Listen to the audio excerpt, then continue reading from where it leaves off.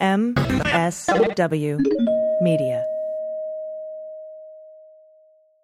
Thanks to our new sponsor, Mave, for supporting the podcast. Dogs need unprocessed, high-protein, low-carb diets that kibble and fresh foods don't deliver.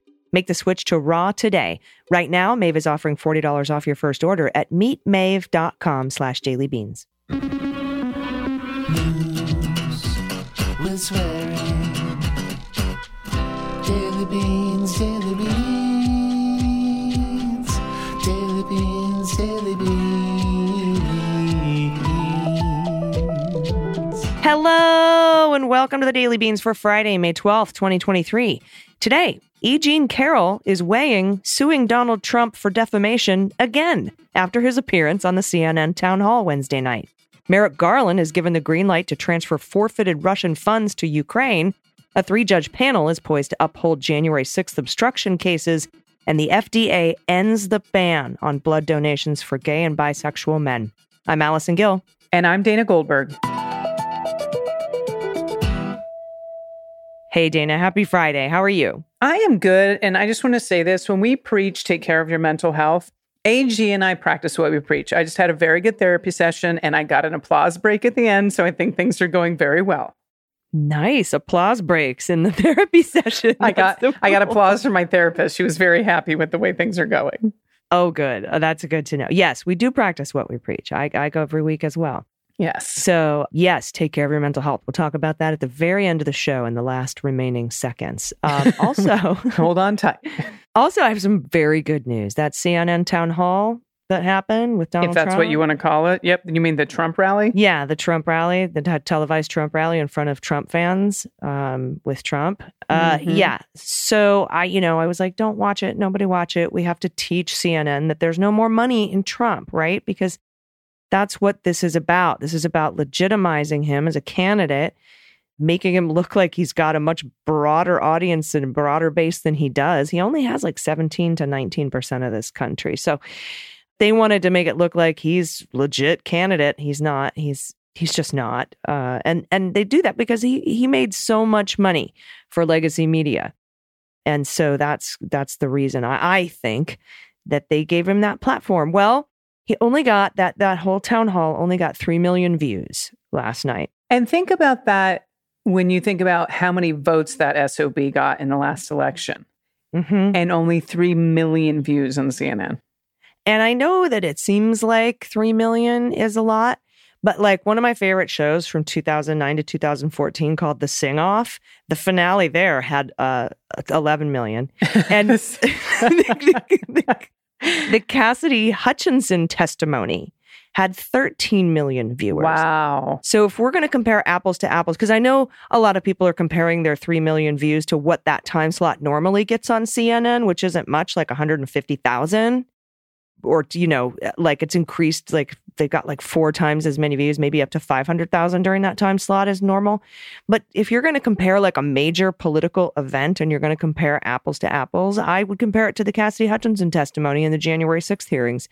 13 million views. So and just 3 million, a word of advice to Trump, if you're going to go on a station, maybe for 4 years previously, don't just call them the fake news every time, Acosta got up to ask a question, because if CNN, you've been calling the fake news for 6 years now, chances are your viewers aren't going to turn in.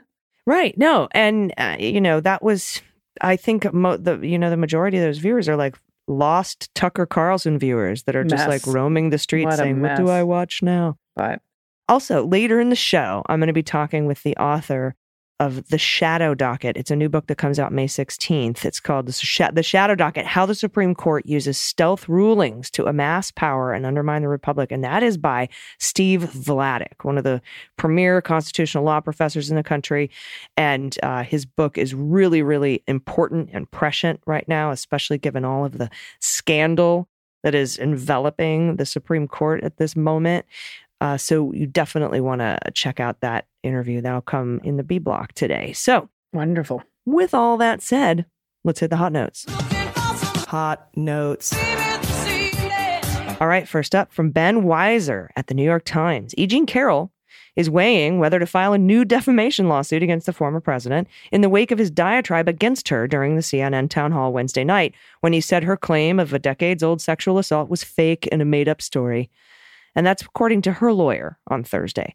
Mr. Trump's comments on CNN came one day after a federal jury in Manhattan awarded Ms. Carroll $5 million in damages after finding Trump liable for sexually abusing her in the mid-90s and liable for defaming her last year when he described her claim of assault as a complete con job and a hoax and a lie in a social media post. Now, Ms. Carroll said on Thursday morning that she had been asleep as Mr. Trump talked about her on the town hall.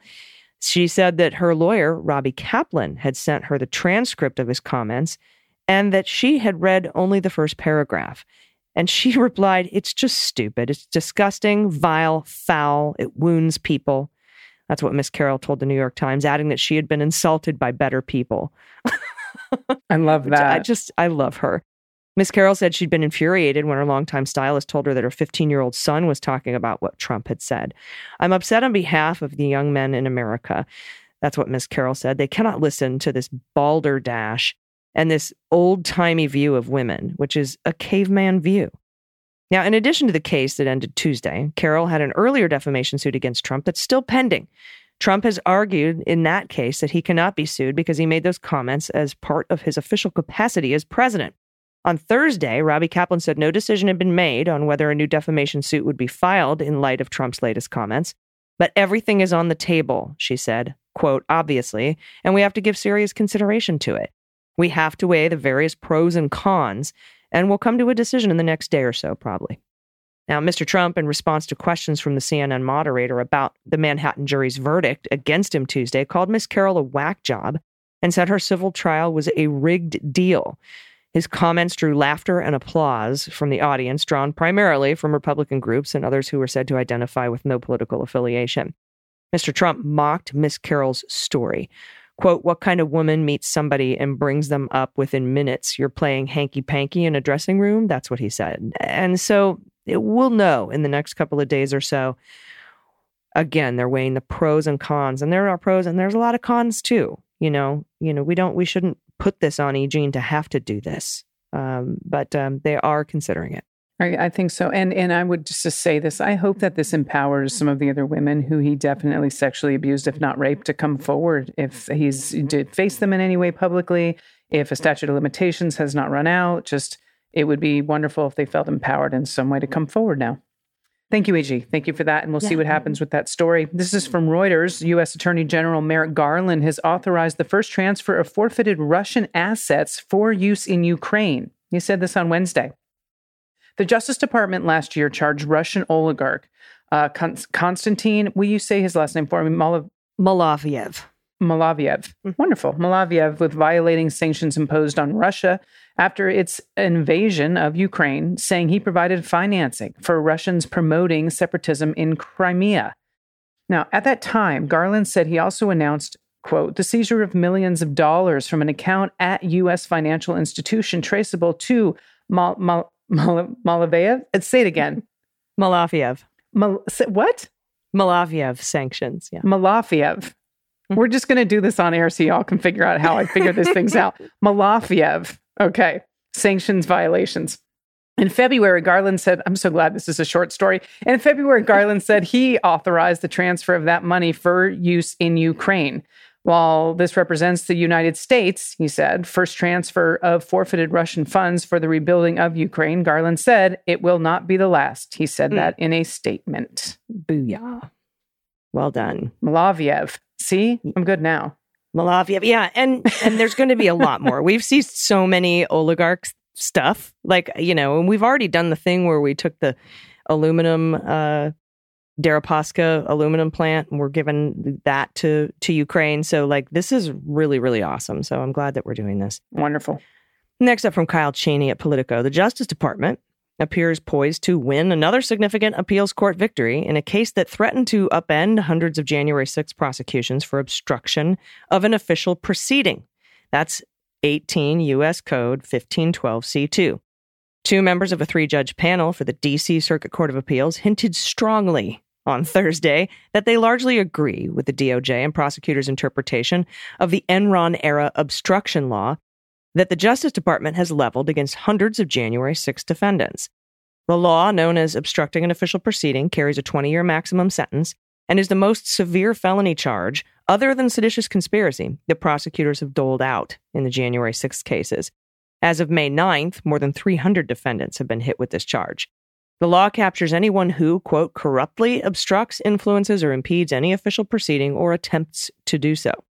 January 6 defendants have challenged the DOJ's use of the statute on several grounds, but have largely been rebuffed by federal district and appeals courts.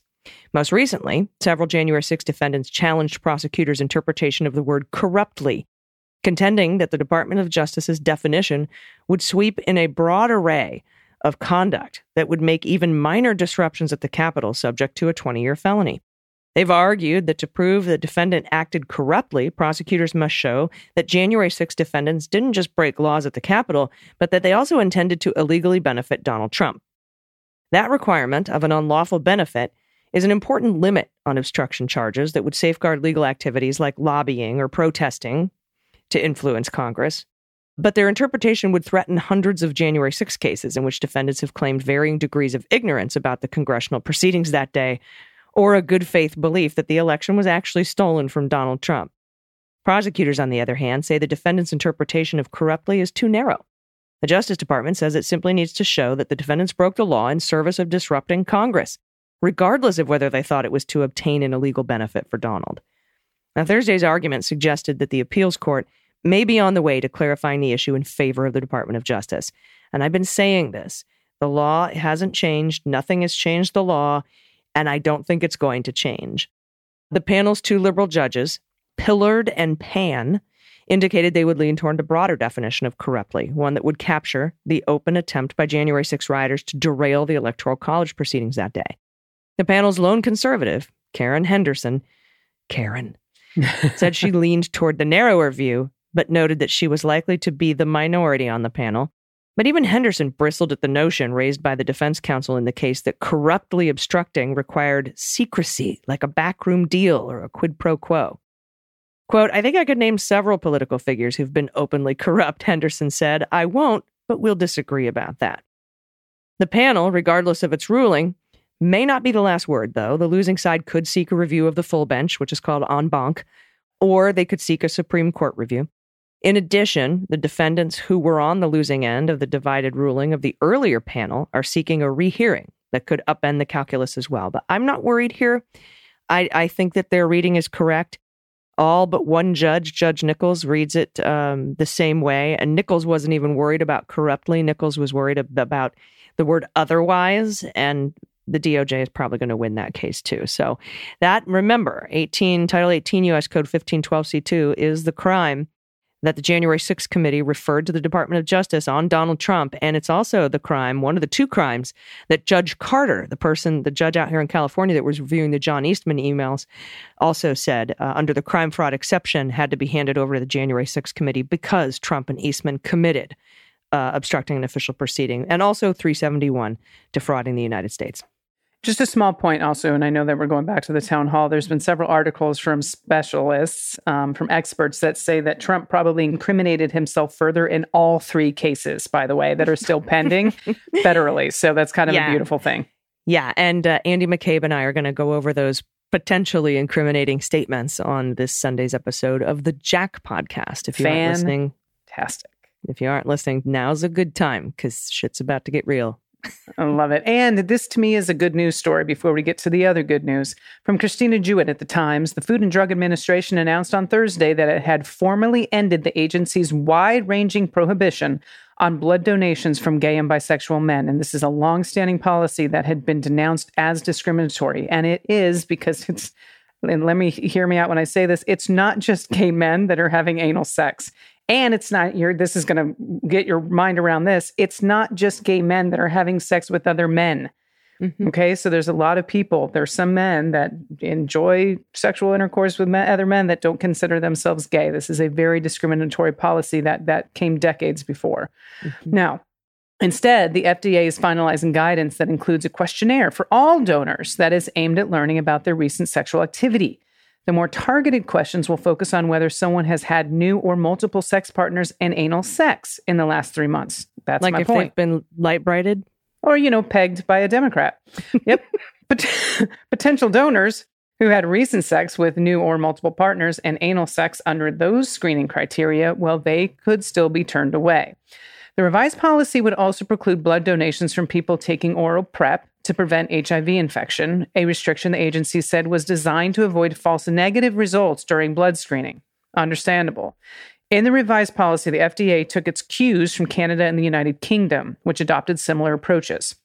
The U.S. agency has been working on the change for months and said it also reviewed data from other nations and from a U.S. study examining this method. Blood donations are sorely needed at this time. They fell during and after the pandemic with a decrease in school and office-based blood drives. The old rules were far more restrictive in screening out gay and bisexual men. Well, the update allows blood donation companies to use a more evidence-based way to reduce the risk of HIV transmission while also maximizing donations. And this is a quote. The shift toward individual donor assessments prioritizes the safety of Americans' blood supply while treating all donors with the fairness and respect they deserve. And that was from Kate Fry, and she is the chief executive of the America's Blood Centers. That organization represents independent blood centers that supply 60% of the nation's donations. Yeah. GLAAD, and if you don't know what that is, it's an LGBTQ advocacy group. They applauded the change as end to a dark and discriminatory past rooted in fear and homophobia. But the organization criticized the FDA's decision to turn away donors taking PrEP medications. And this is where that comes in, saying the measure would add unnecessary stigma. True, because not everyone, a lot of people think that HIV is just a gay issue. And again, it's not. This is a quote, the bias embedded into this policy may in fact cost lives. That's what GLAAD said in a statement Thursday. The agency said that PrEP drugs were effective in reducing the spread of HIV through sexual contact, but warned that blood transfusions could carry a higher risk of infection. Another quote from the story, although HIV is not transmitted sexually by individuals with undetectable viral levels, this does not apply to transfusion transmission of HIV because a blood transfusion is administered intravenously, and a transfusion involves a large volume of blood compared to the exposure with sexual contact. This is from the FDA. They said that in the news release on Thursday. So this is a huge step forward. There's obviously some kinks that still need to be worked out. But this is an end of decades of discrimination against gay and bisexual men. Yeah. And, folks of a certain age have been kind of living with this discriminatory practice for decades. Indeed. Literally decades. Yeah. Mm-hmm. Yeah. And I mean, I remember this going all the way back to the late 80s, early 90s. And, the history. It's just, this is a really, really, really big deal, especially in the community. And I'm surprised it took this long, honestly. Yeah, me too. So good news. That is good news. And we'll have more good news. We just have to take a quick break. If you have any good news you want to send in, you can send it to us at dailybeanspod.com and click on contact. We'll be right back with it. Stick around. After these messages, we'll be right back. Hey, everybody. If there's one thing I've learned as a dog owner, it's that nutrition is key to a dog's happiness and healthiness. That's why when I discovered Maeve Raw Food for Dogs, I knew it was time to make a change. Olive's transformation since switching to Maeve's raw food diet has been nothing short of amazing. Not only are the ingredients human grade and unprocessed, they make me hungry, but the high protein, low carb formula supports Olive's digestion, her overall health, and her vitality. I've been looking for a solution to how picky Olive can be with her food, and for something to help that also helps with her stinky breath. This is incredible. Maeve catered to Olive's discerning palate, and it also helped her breath smell much better. Maeve is committed to educating pet parents about the advantages of raw food diets, and they make feeding your dogs effortless. So those are just a couple of the reasons that both Olive and I love Maeve. And right now you can get $40 off your first order at meetmaeve, meetmaev.com/dailybeans. Maeve Raw Food for Dogs offers a high-protein, low-carb diet that kibble and fresh foods can't compete with. Feeding your dog Maeve is also easy. It's so simple. No mess, no prep, no thawing. You just open and pour and serve. What's even more exciting is that most dog owners start to see the benefits within 28 days. Maeve is adored by pet parents and their dogs alike, including those with picky eaters, which is why they have over 1,000 five-star reviews. So treat your dog to the nourishing goodness of Maeve raw food and watch them thrive.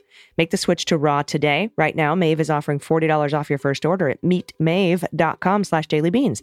Go to meetmaeve.com/dailybeans, MEETMAEV, and you'll receive $40 off your first order.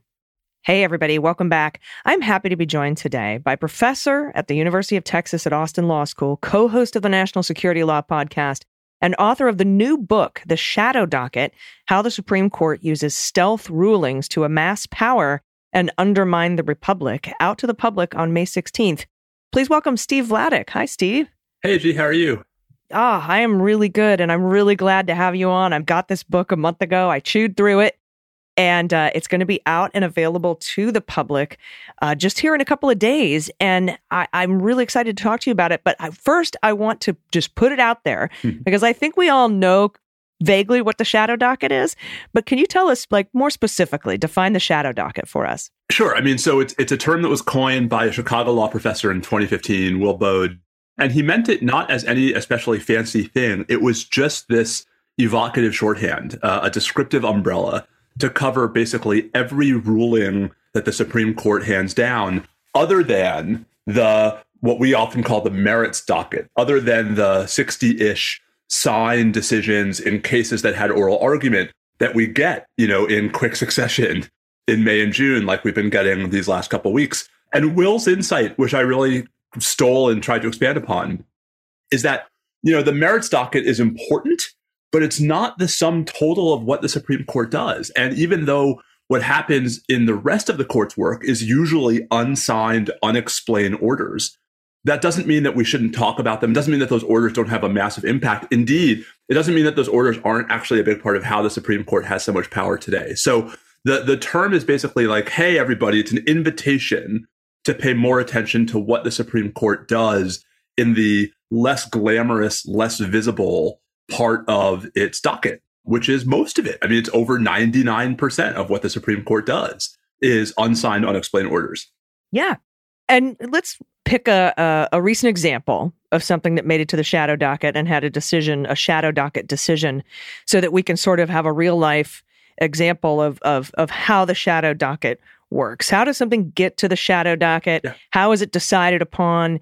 Is it behind the scenes? Are there opinions? That kind of thing. And sure. I'm sure there's tons of recent examples. I know there are. There are, although perhaps the most visible is the Mifepristone case, which produced a unsigned, unexplained order from the Supreme Court late on a Friday afternoon in April. So to take a step back, AG, right, the typical case gets to the Supreme Court after years of litigation. You've had, litigation in the trial court. You've had litigation in an intermediate appeals court. If it came from state courts, you might even have an additional round before the state Supreme Court, so that the typical case doesn't get to the Supreme Court until it's really been fully vetted and aired and ventilated, right, in lower courts. The type of stuff that typically gets to the shadow docket is one of two things. Either one, in one of those cases that took years to go through the lower courts, a party is now asking the Supreme Court to take up the case and add it to the merits docket. That's resolved through unsigned, unexplained orders, either granting or denying what we call certiorari. Or, and this is the Mifepristone example, early in that process, long before the case ever gets to the Supreme Court, someone wants the Supreme Court to adjust the status quo, to either prevent a lower court ruling from going into effect, that was the Mifepristone case, or to unfreeze a lower court ruling. It can go in both directions. And these are typically called emergency applications, because the whole idea is that the party that's seeking relief is claiming that there's some emergency justifying premature intervention by the justices to, allow for the status quo to be one thing as opposed to the other in the time it takes for the case to work its way all the way back up. Historically, those decisions were rare and they were small and they were not especially divisive. But in the last 5 or 6 years, like the Mifepristone case shows us, they've become much bigger, much more frequent, and much more divisive. And I think that's a really important story about how the Supreme Court has consolidated power and how the Supreme Court uses these unsigned orders in ways that, AG, for better or for worse, we could, fight about that till we're blue in the face, right? Has impacts on all of us, on millions of people. Yeah. And let's talk about that too, for better or for worse, because the subtitle here is how it helps the court amass power and undermine the republic. How does the shadow docket do that? So there are two pretty different claims there. I think the first one's actually not controversial at all, right? Which is the amassing power. And so one of the things the book does, I mean, I wrote this book, and this is why I'm so glad to get to talk to you about it. I wrote this book not just for lawyers. I wrote this book for smart people who are interested in the courts but don't necessarily have law degrees, right? So a lot of the folks I suspect who are listening to us, right, for whom I really want to make the technical stuff accessible. Mm-hmm. And one of the stories about the Supreme Court that we never tell is that, it's really a series of overt and covert power grabs by the court in the early 20th century that gets the court to where it is today. Because what happened was the court claimed all this power to decide what cases it was going to hear, to decide what questions it was going to even consider in the case it was going to hear. Power it had never had before 1891. I mean, for the first 101 years the Supreme Court's on the books, the court had to hear every single case Congress said it could hear. That's totally not where we are today.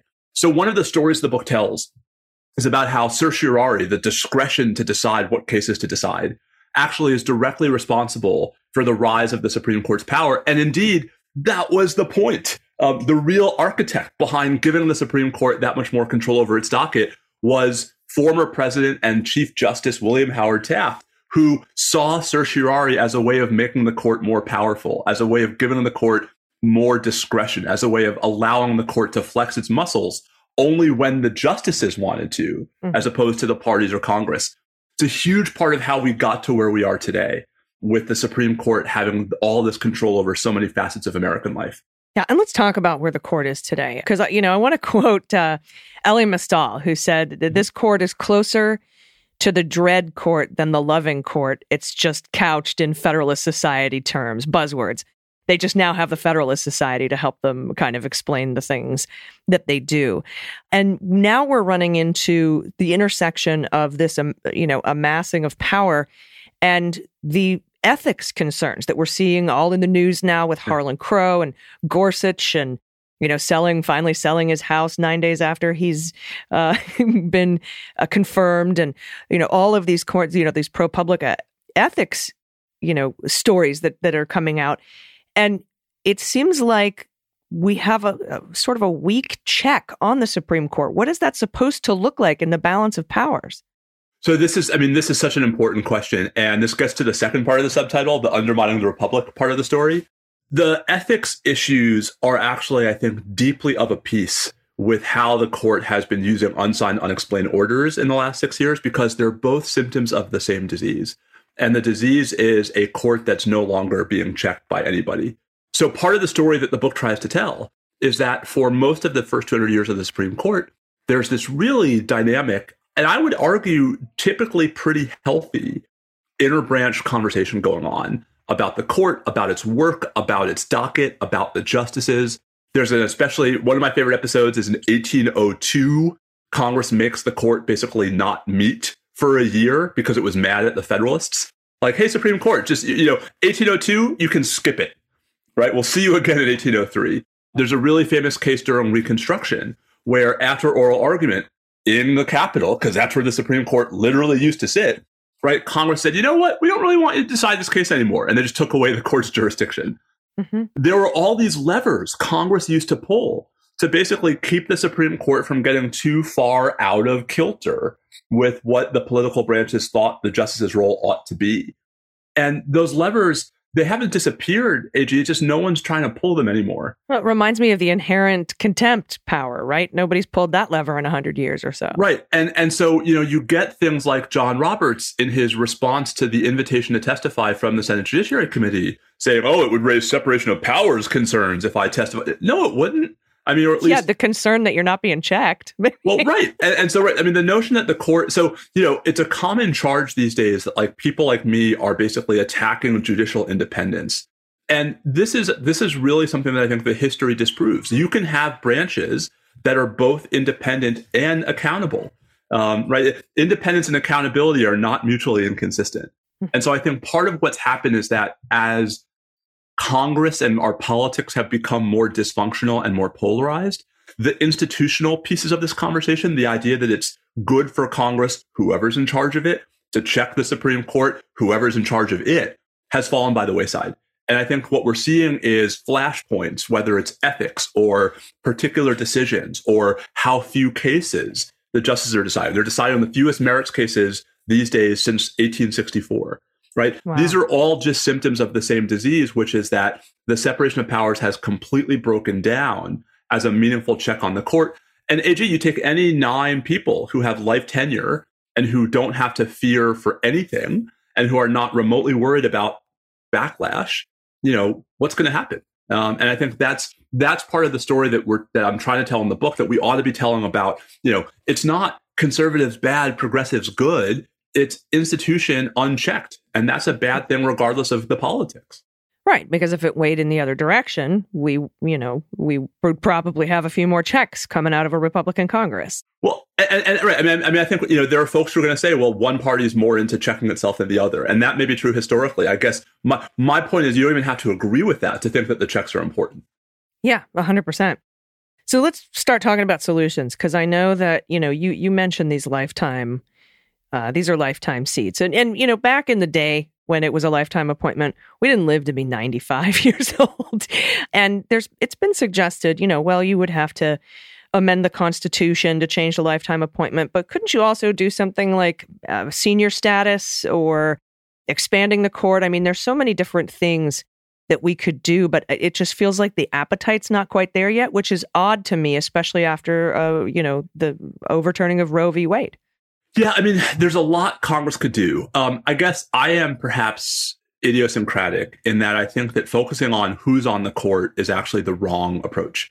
Not because I don't think we'd be better off if, like President Biden tomorrow, got to put 4 more people on the Supreme Court, but because I think it misses the institutional point, which is that even if you had different justices serving with fixed terms, you'd still have the absence of checks. And so the question that I want to sort of get us to ask instead is, how do we make the institution healthier? Now, there are going to be plenty of progressives who say, and I think Elie Mystal is actually one of them, and he's a powerful voice in this direction. I don't want to make it healthier. I want to burn it down. And that's a perfectly, I think, understandable position. I come from the perspective that we want a court, right? That there may be a future point in which we need a court. And so the question I want us to be asking is, how can we move forward given our current political dysfunction and our current polarization in ways that might constructively improve the interbranch dynamic that doesn't depend upon who the justices are? And I think that's a conversation we ought to be having. It's a conversation some people in Congress are trying to have, but it's there, as you might expect, it's the kind of nuanced, sophisticated, sort of principled centrist view that is really hard to build groundswell for, given the current polarization of our political discussions. Yeah, well, it's notoriously difficult to scream, be reasonable, and I've tried, and get a bunch of people behind you.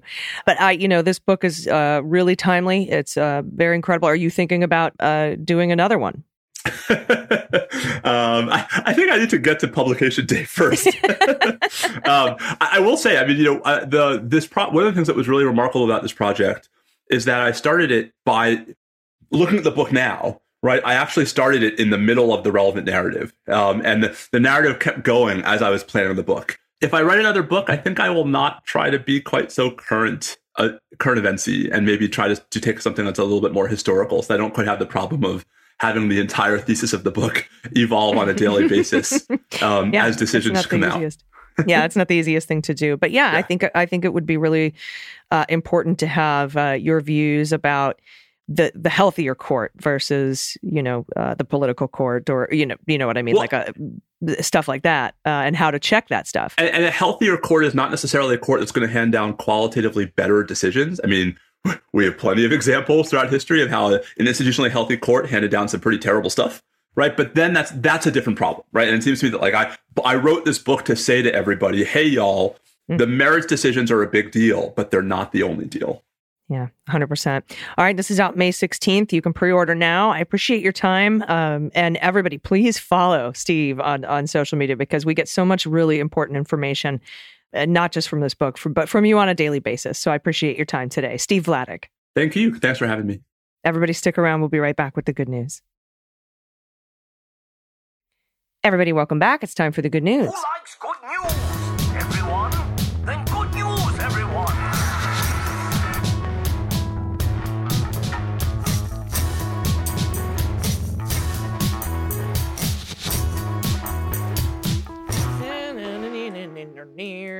And if you have any good news, confessions, corrections, you want to play What the Mutt with us, or the new game What the Heck Wine, where I try to guess what breed your horse is. For some reason, I'm batting 1,000 on that, and I'm batting like 9 on dogs.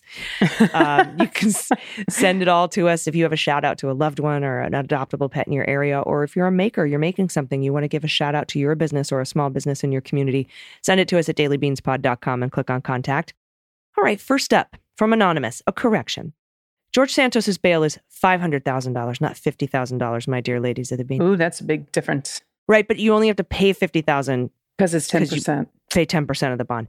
But since I felt inclined to write in about this, I'll take the opportunity to give a shout out to the garage I take my car to.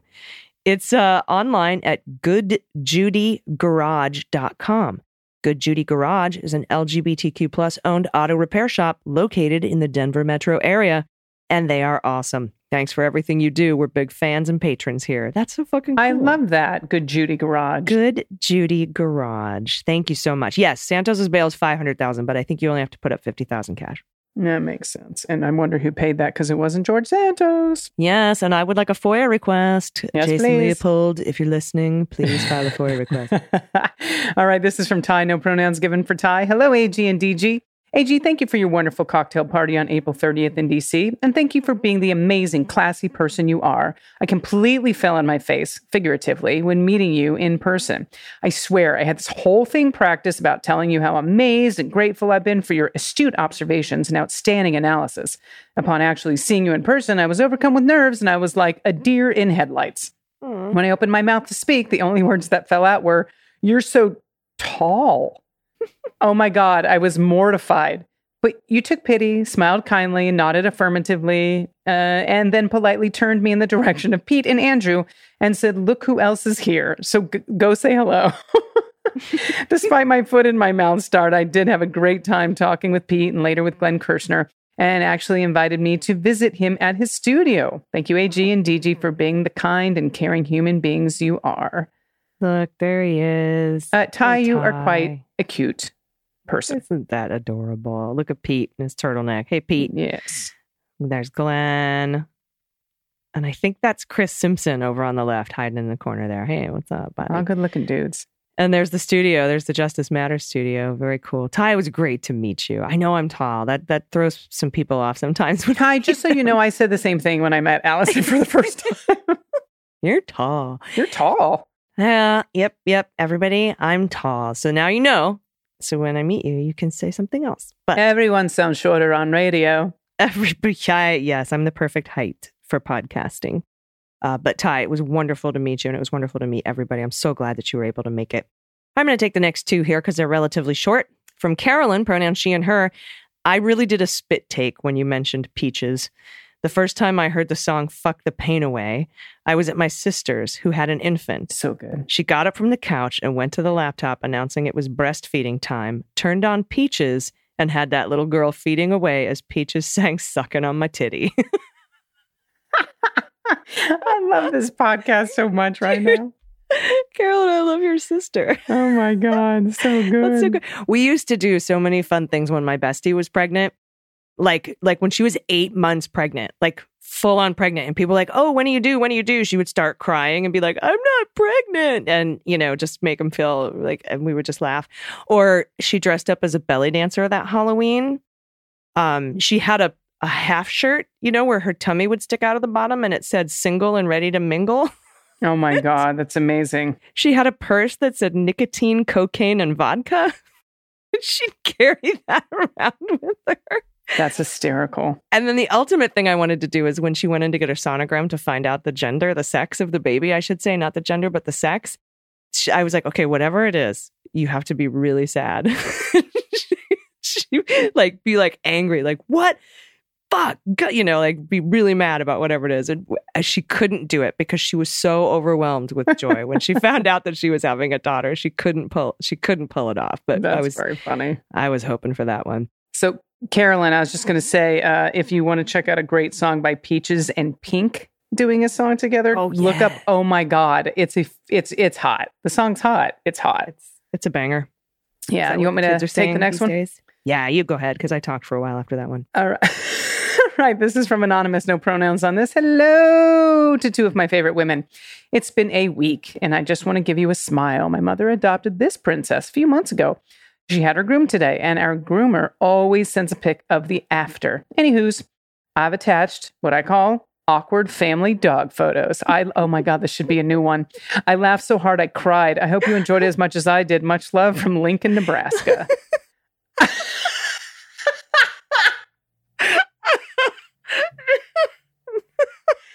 This poor baby. Look at his face. Oh my God. Okay, yeah, everyone send in now. This is a new thing. Everyone has to send in their awkward family dog photos. Look at this baby. God, that dog is not happy about the grooming. Looks beautiful though. Very good job. So cute. All right, next up from Marty. Seeking advice. Hey, AG and TG, thanks for being part of my day. Confession, I've been listening to you so long. You're all now showing up randomly in my dreams. Ooh. I have a serious question. Am I tall? Okay. My mother does nothing but mainline Fox News all day and is off the deep end. A few weeks ago, she showed up at my house. Well, you know what, Marty? Fox is going to start going a little bit left now, and CNN seems to be taking I was just going to say. So just don't say anything. Maybe it'll be like the frog boiling. Okay, a few weeks ago, she showed up at my house for her birthday party wearing a T-shirt with an American flag where the stripes were AR-15s. Ugh. It was her birthday, so I felt like I couldn't confront her. But her grandkids were asking their parents why Grandma was wearing that shirt. With every mass shooting, I become more and more angry with her for supporting this madness. This Sunday is Mother's Day, and I want to be a good son and celebrate her, but I just can't right now. I know I need to be a better and bigger person, but I'm struggling. How do I handle this? This is a tough one. This is a tough one, Marty. I mean, listen, Marty, I'm no expert in this, and I don't know what the right answer is. I can tell you that, and I didn't seek them out, the photos from the last mass shooting at the mall in Texas, I don't know what it's going to take for people that love their AR-15s to realize they shouldn't be in the hands of civilians. But those photos are horrifyingly graphic. And I don't know if that's what's going to take for someone to see what these weapons of war do to human beings, if that would do something for her to understand the severity of this. I don't know. That would be my only suggestion of look at the results of this. This is what these guns do. This is what they have done in our country. And this is what they are going to continue to do if we don't do something about it. We're not coming for your guns. We just don't think that civilians should own AR-15s. And AG, you've got much more experience literally with firearms than I do from being in the military. So I'm sure you have something to add. I think what I would do is, there could be some logistics things here. I don't know if she's close, if you could go to her house on Mother's Day, bring her the flowers or whatever it is that you would normally get her. And just maybe just have a serious talk and say, look, it's inappropriate for you to wear that shirt around my children. Yeah. And I love you, but I have to draw that line. And you're my mother. Happy Mother's Day. I love you. But, that's what I need from you. I think I agree with that. I missed, and I apologize, the going over for Mother's Day part. Maybe don't bring over the photos on Mother's Day. Make that a separate occasion if you're going to do that. Yeah. Make that a separate occasion. But I agree with AG wholeheartedly. I would attempt to set the boundary first. And if she can't respect that, then we can take a different step. But I think asking for a boundary with people we love and that we assume love us is the first step in actually creating closer relationships and respect. Yeah, I think boundaries are important, and that can be tough with your mom, Yeah. I've had to put my foot down with my mom a few times. She's an angel. She really is. She's a saint. But, sometimes you just got to put your foot down on certain things. And I have noticed she's always 100% receptive to that. I hope so in this case as well. Yeah, and I do as well. Come from a place of love. Yeah, and if anybody else has any ideas, please send them in. Definitely. If you've had this talk, I know a lot of our listeners have had to have these talks with their parents so if anybody else has any thoughts, let us know. Yeah. All right, Todd, pronouns he and him. Hello, Allison and Dana. A quick thanks for bringing us the news we need to know in such a smart and succinct way. You both bring me laughs to temper the sometimes rage-inducing news of the day. Very much appreciate it. I have some good news for you and your listeners. Woo-hoo. The nonprofit organization that I've been volunteering with for over 2 years, Shelter Movers Waterloo Region, has completed their 300th move. Oh. Shelter Movers is an organization in Canada that provides no-cost moving and storage assistance to individuals and families that are fleeing domestic violence. This is fantastic. Some personal good news is that I am only a few moves away from completing 100 of those 300 moves. Nice work. And after every move, my wife and I clink glasses before dinner and toast the fact that another person in family is a bit safer. Oh my God, Todd, I love this. I wish I didn't also have to do a bit of begging for money, but the organization relies solely on public donations. So if anyone would like to donate, the website is www.sheltermovers.com/Waterloo, LOO, Waterloo, / and we'll include that in our show notes. So thanks again for all you do to bring some good news to the masses. Cheers. What a great, awesome, and incredible thing that you're doing, Todd. Indeed. Trust me. Trust me. And sheltermovers.com/Waterloo. Everybody, if you have a few bucks you can toss their way, that would be amazing. All right. Next up from Miranda, pronouns she and her. I listen every morning as I sit down to sew and garden all day. I am so grateful I get to hear two awesome women tell me what I need to catch up on and provide smart conversations that I miss because I'm self-employed now. I'd sure appreciate a shout out to my business. My Bit of Wonder is the name of it, mybitofwonder.com. I create handmade, sewn home goods and quilt art. I've included a photo of my spicy Torby cat named Pumpkin, and we got her as a baby, just as everything shut down in 2020, while my husband, who worked in healthcare, lived in our garage to protect my son and I while he worked through COVID outbreaks in a nursing home. Goodness. That's dedication, y'all. Once he moved back in, this kitty was like, "Who are you?" And he's hated him ever since. Shrug emoji. Shrug emoji, cats. Oh, well. Oh, look at this.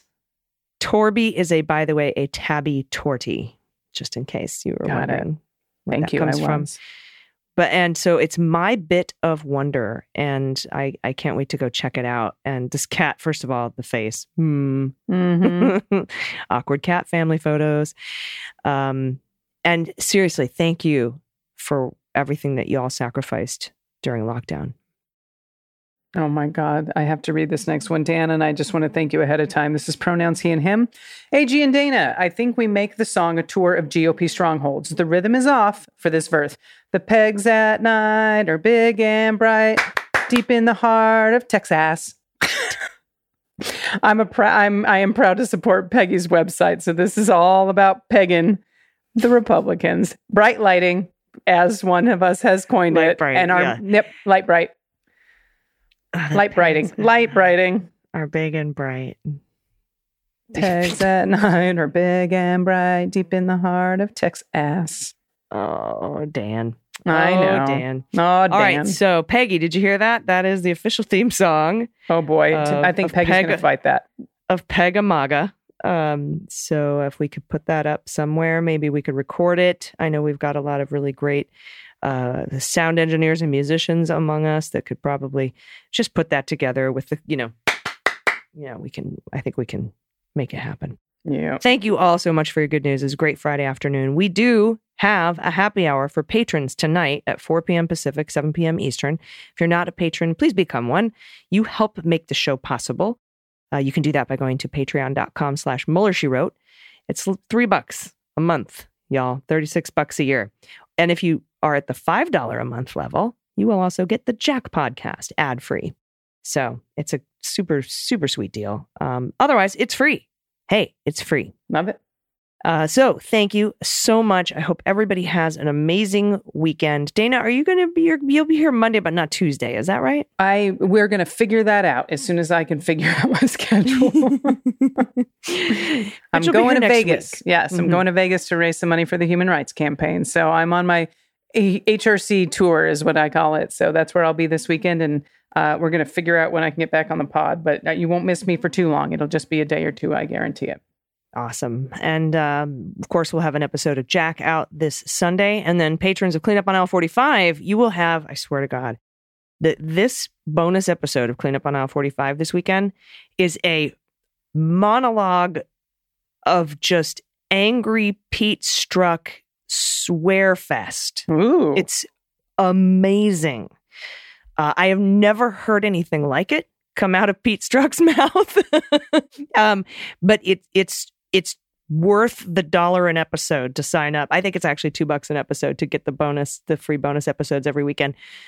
But if you're currently a patron of Cleanup on Aisle 45, you be very excited for what's about to happen this weekend on that bonus episode. Ooh. So everybody, we will see you Monday morning. Do you have any final shout outs or anything, or any other shows you want to promote, Dana, before we get out of here? No, other than the show is sold out. But for those of you that got tickets to May 20th, I can't wait to see you. It's a week from Saturday in Albuquerque. And so for those beans that did get tickets, I cannot wait for the show. And if for some reason you didn't get tickets because it sold out so quickly, and for those of you that did but want to see me again, I'll be announcing a huge show for September in the coming weeks. So stay tuned there. I'm grateful for the Beans to be a promotional sponsor on that.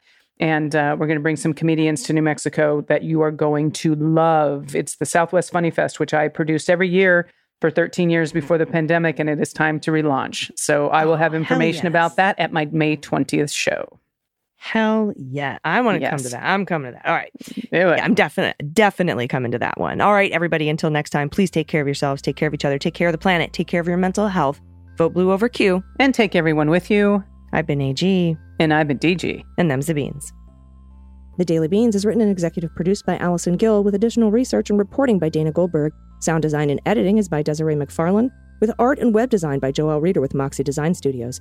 Music for The Daily Beans is written and performed by They Might Be Giants, and the show is a proud member of the MSW Media Network, a collection of creator-owned podcasts dedicated to news, politics, and justice. For more information, please visit mswmedia.com. MSW Media. Hi, this is John Cryer, and I am hosting a new 7-part true crime podcast called Lawyers, Guns, and Money that'll challenge everything you think you know about U.S. covert operations and presidential misconduct. From Jack Bryan, the director of American PSYOP, comes the incredible true story of John Mattis, a newly sworn-in Miami public defender in the 1980s who has found himself completely in over his head.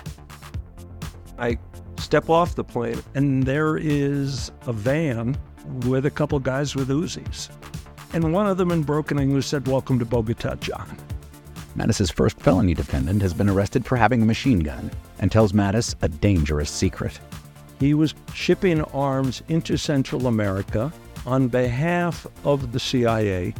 As a first-time lawyer, I want to act like I know what I'm doing. But with the help of a Colombian drug smuggler... How much money the CIA raised by hitting up drug dealers? A lot of money, millions of dollars. An Alabama mercenary... They were prepared to die to the last man. I saw this in them. I saw the fire in their eyes. And they made me their war chief.